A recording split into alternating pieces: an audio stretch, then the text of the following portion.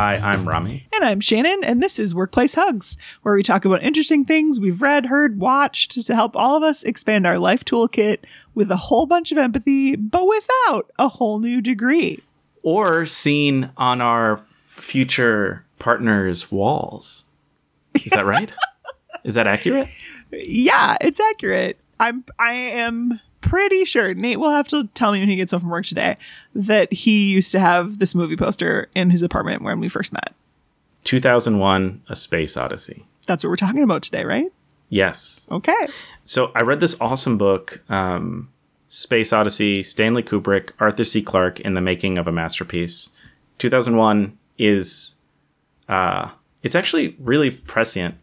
Before they made the movie, Stanley Kubrick was a filmmaker.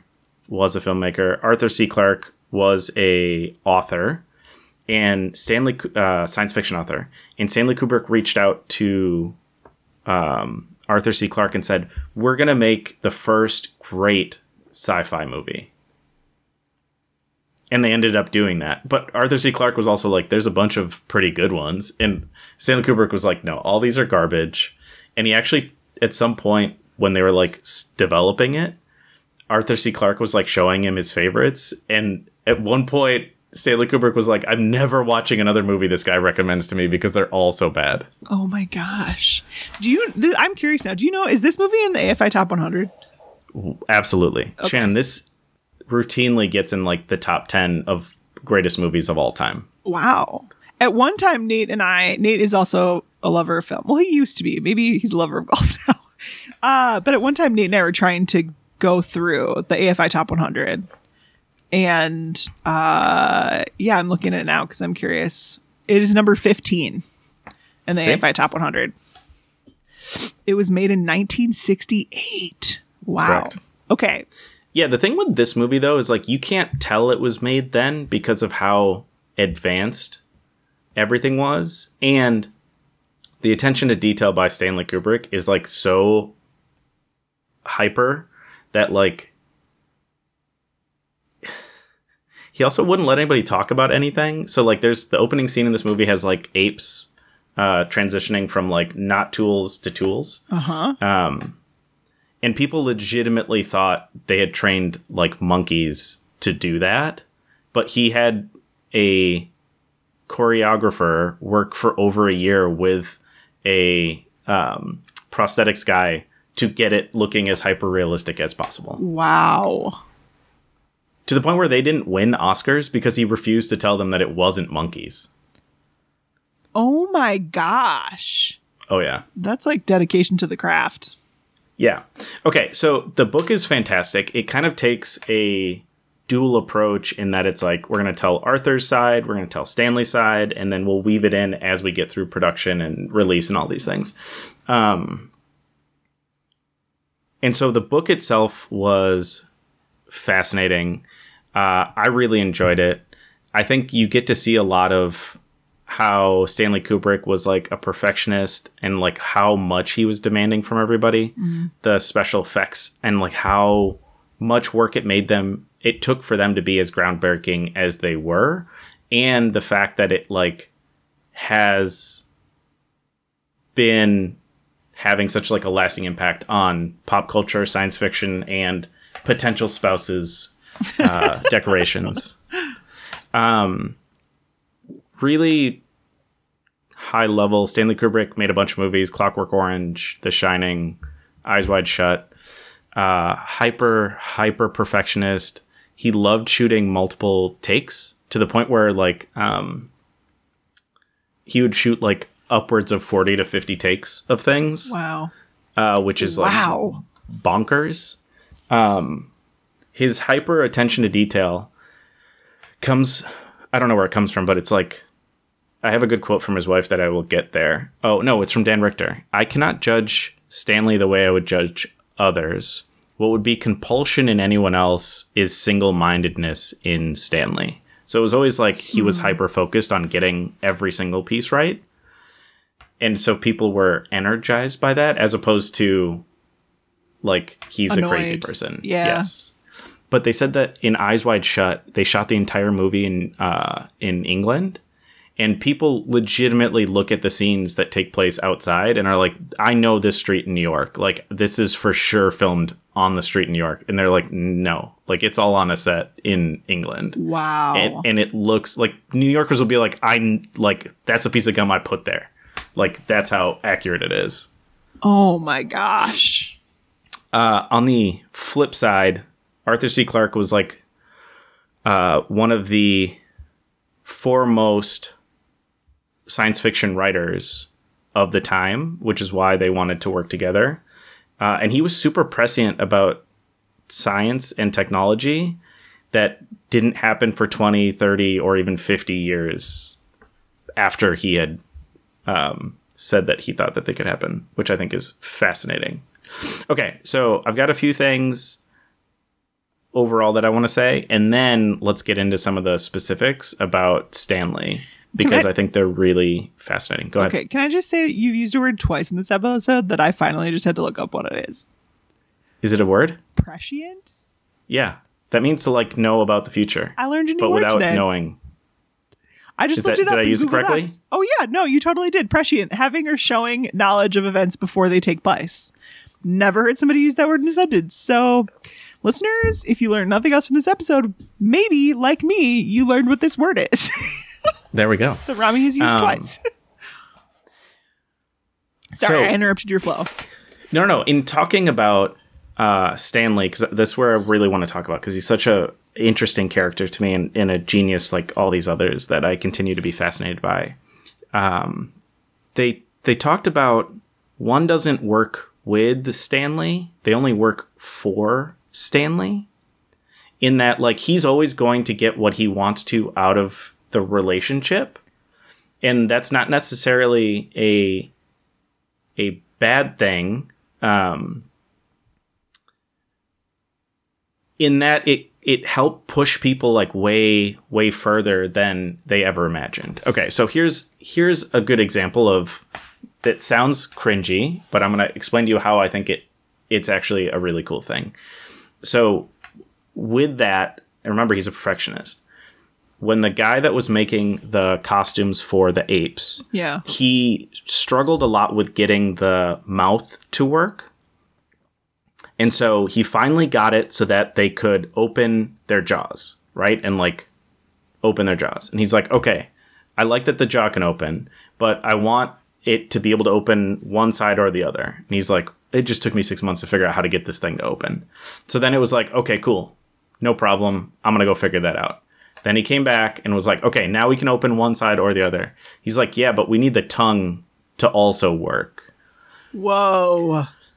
And so it was like, and the guy even says in the, like they quote him, and he's like, I don't know if Stanley wanted to do it because he knew it was possible, or he knew that I could do it. And so he wanted to challenge me to like level up and like keep pushing the boundaries of like what is possible. And so it was almost like an energizing thing when he would come to you and say like, oh yeah, you did that. Okay, but can you do this?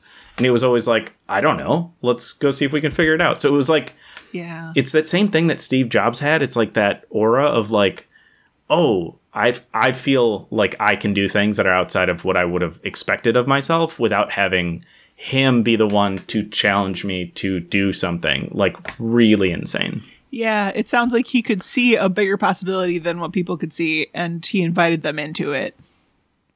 Exactly, which is one of the things we're going to get into. Okay, so he was very egotistical, but he didn't see himself as an amazing artist and was a genuinely humble person, which is weird. And he had a childlike sense of wonder and optimism, which made his egotism disarming because it was a invitation to share the wealth.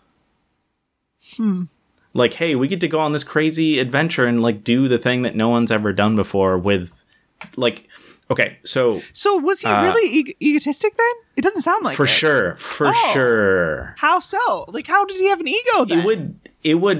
It would ebb and flow, I think. Because at first I was thinking, Rami, it sounds like you're kind of describing yourself, because I was thinking, well, Rami, you're a genuinely humble person, and I think you operate with a childlike sense of wonder and optimism. But I don't at all see you as egotistic. Only because of his like single-mindedness and focus on perfection, right? Like I don't have that. And I think when he went to do those things, I think that's when he was like, we can do this. Like, I have to believe that we can do this. And if I don't believe it, then nobody else will. And I think he had to feel that way. Yeah. And he also was like determined, like he would do 50 takes of the same shot. Like you only do that unless you're shooting for perfection or you just haven't seen what you want to see. But this idea of an invitation to share the wealth, I think is really fascinating. And I think it's one of those things that we've hopefully had the opportunity to have experiences like that within our careers of like, oh, this is a really exciting time in a really exciting place. And it's like, how do we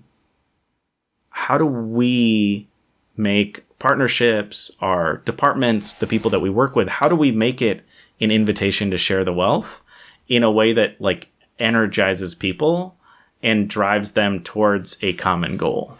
I'm curious, can you give an example of like how this has happened in your own life? Yeah, I think when I started, so I worked at the Honest Company for a few years. And I think when I was there, we were very startup-y. And it very much felt like we all got equity, we all get stock. Like if we make this thing succeed and we put in 110, 120%, like we're all going to benefit from this thing. Yep. And so it was like, oh, we're all just going to work late and like do whatever we can to try and make this thing as efficient, as streamlined, as profitable as possible to make it successful. And it always felt like we were invited to share the wealth. I didn't get anything out of all of that, right? I never took my stock options because they ended up being underwater. But like at that point, it was like a cool time and a cool space to be a part of. Wow. That's really impactful. Can you think of any in your own career or life where you were just like so genuinely like, honestly, excited? Excitement isn't what comes to mind. Honestly, what came to mind for me here was when you invited me to do this podcast. But I didn't feel excited at the time. It felt intimidating at the time.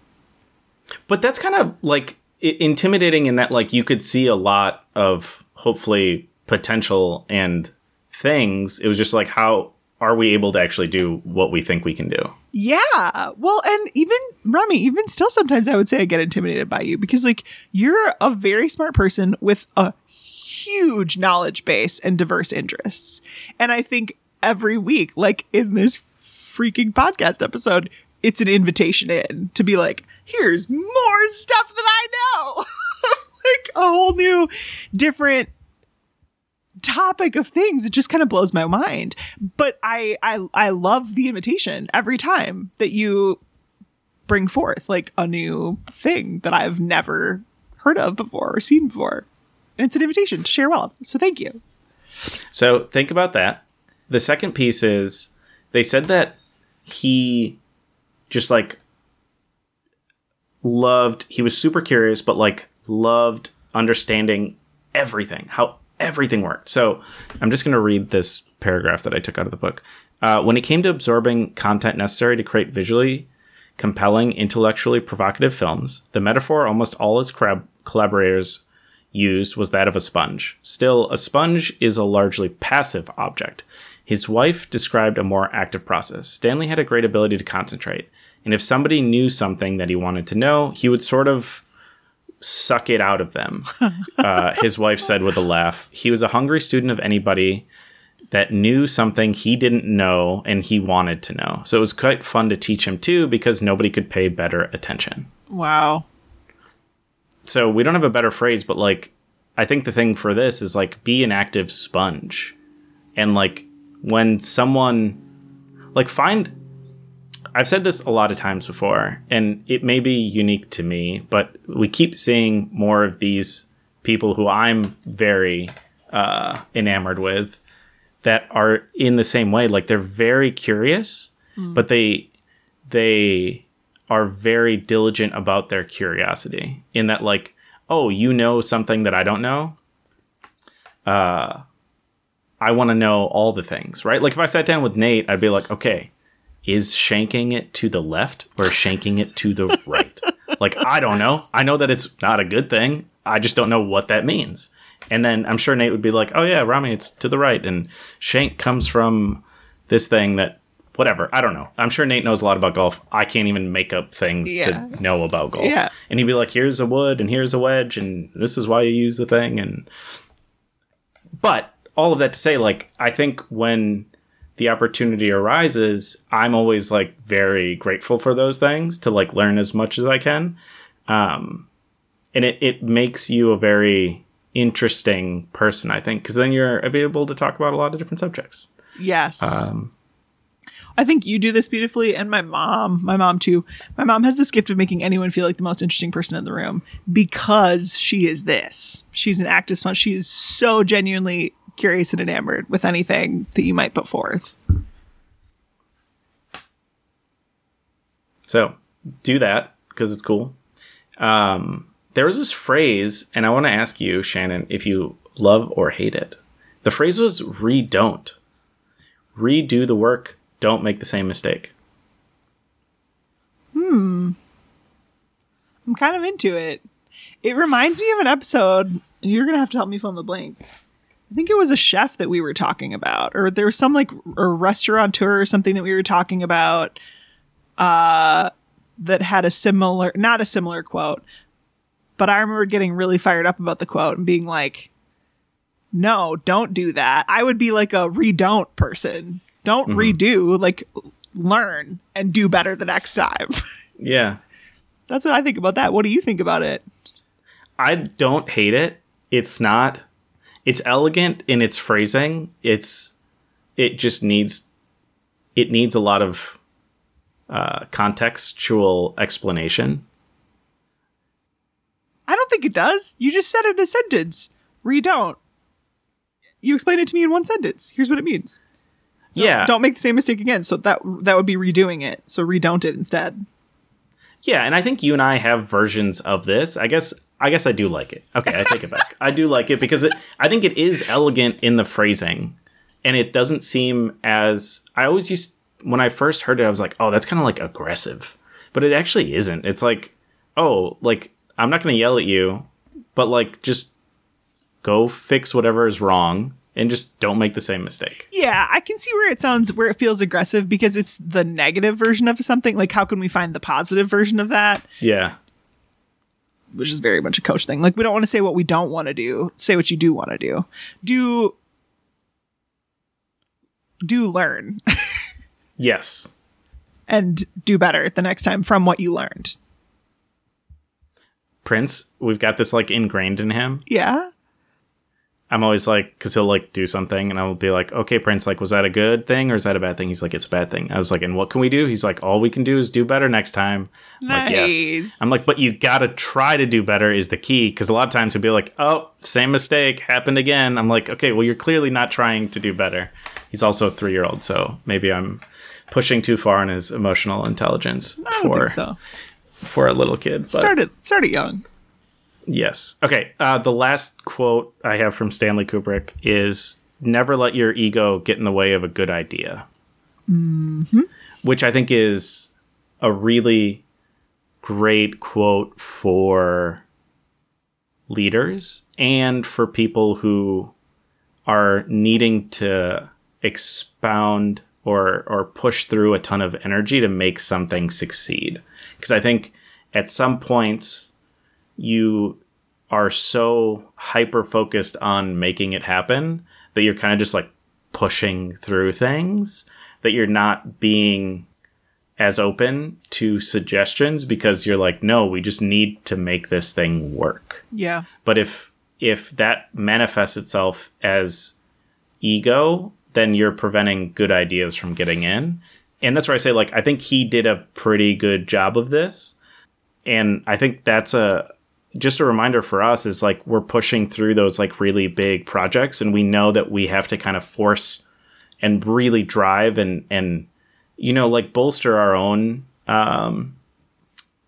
ego to like feel like we can actually like carry it through to the finish line. Yep. I think being open to good ideas is really important, because I'm sure you hear a lot of bad ideas, which is why you're like inflating your ego and you're like, no.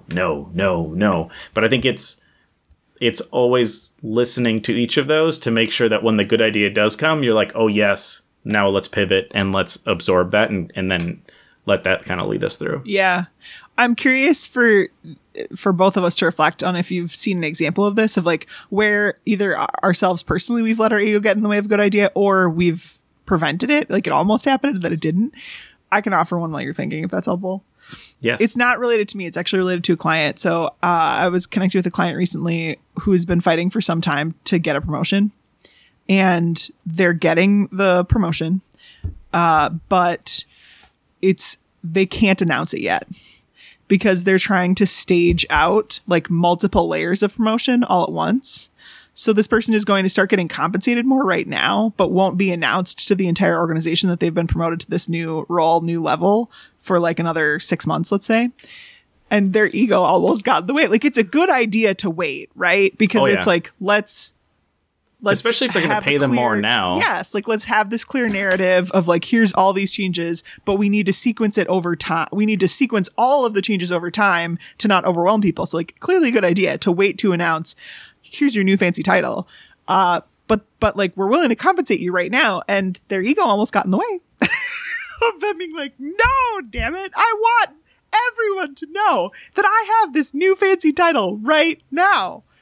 And it's like, we just got to watch that ego moment sometimes. Have you seen one recently or heard or had one yourself? No, I can't think of a good one. But I really like that one, because it's almost like you're getting, what was the priority here? Was it getting more money or was it getting the title? Exactly. And maybe it was a split of both, but like, I don't know. 9 times out of 10, I think if you ask someone like, hey, if we give you more money, but like, we can't change your title for a minute, like, cool, or do you need to wait for both? Yeah. I think everybody would be like, no. Money, please. Well, and the more I'm coaching more senior leaders, it's like this is just like, I'm just learning this real time as we're recording this episode. I think what I'm noticing is a key differentiator is ego. Like, those that will be successful and get to the higher levels and those that don't. It's like that they're able to see where their ego is getting in the way of something good. So a real short thing to check in with, if you're like, is my ego getting in the way? Ego is meant to keep us safe, separate, or significant. So if you're trying to do something that's keeping you safe, separate, or significant, it's a good sign that your ego is getting in the way right now. And I think what I'm seeing in senior leaders, sorry, I'm taking something a totally different direction, is... No, I like this. I'm almost wondering, did they get to that level because they learned how to keep their ego in check? They learned how to watch out for those moments where they were trying to stay safe, separate, or significant, and challenged it. I really like that. And I almost wonder if the good leaders, our high EQ leaders, are the ones who did understand how to keep it in check. And our bad leaders are the ones who couldn't keep it in check. But either way, I think it took some amount of ego to get to where they needed to get. Yeah. And I'm not like, we need ego. Like, there is health in it. Maybe it's like, when it gets overused, it's like how any strength, like we can get into a category where it's like, oh shit, we're red zoning this strength right now. And now it's made it become an opportunity because we're overusing it. I totally took us a different direction. Bring us back home. No, but I think that's right? Like, we want to talk about that. Okay. So all of that to say, I think Stanley Kubrick is fascinating. I think 2001 has stood the test of time. It came out 68? So that was like 60 years ago, 50 years ago. I can't do math. 60, 70 years ago? Oh my gosh, 40, why am I struggling to do math? 2008. 50 years ago? 55? No, whatever. 60. Oh no, I was doing, 55. You're right. A large amount of years stood the test of time. I think my takeaways, and hopefully your tactical takeaways from this, are: how do we become an active sponge? how do we invite others to share the wealth? And how can we prevent our ego from getting in the way of a good idea? I love it. With that, we'd love for you to connect with us on Instagram or LinkedIn. What do we want to know? I want to know, do you have an example of when you invited... no, let's go with the ego one. I want to know the ego one. I want to know when you didn't let ego get in the way of a good idea. I love it. I think that could be fun. Or your favorite Stanley Kubrick movie. I'm cool with that as well. And if it's not Dr. Strangelove, let's have some chats. With that, I've been Shannon. I've been Rami, and this has been Workplace Hugs.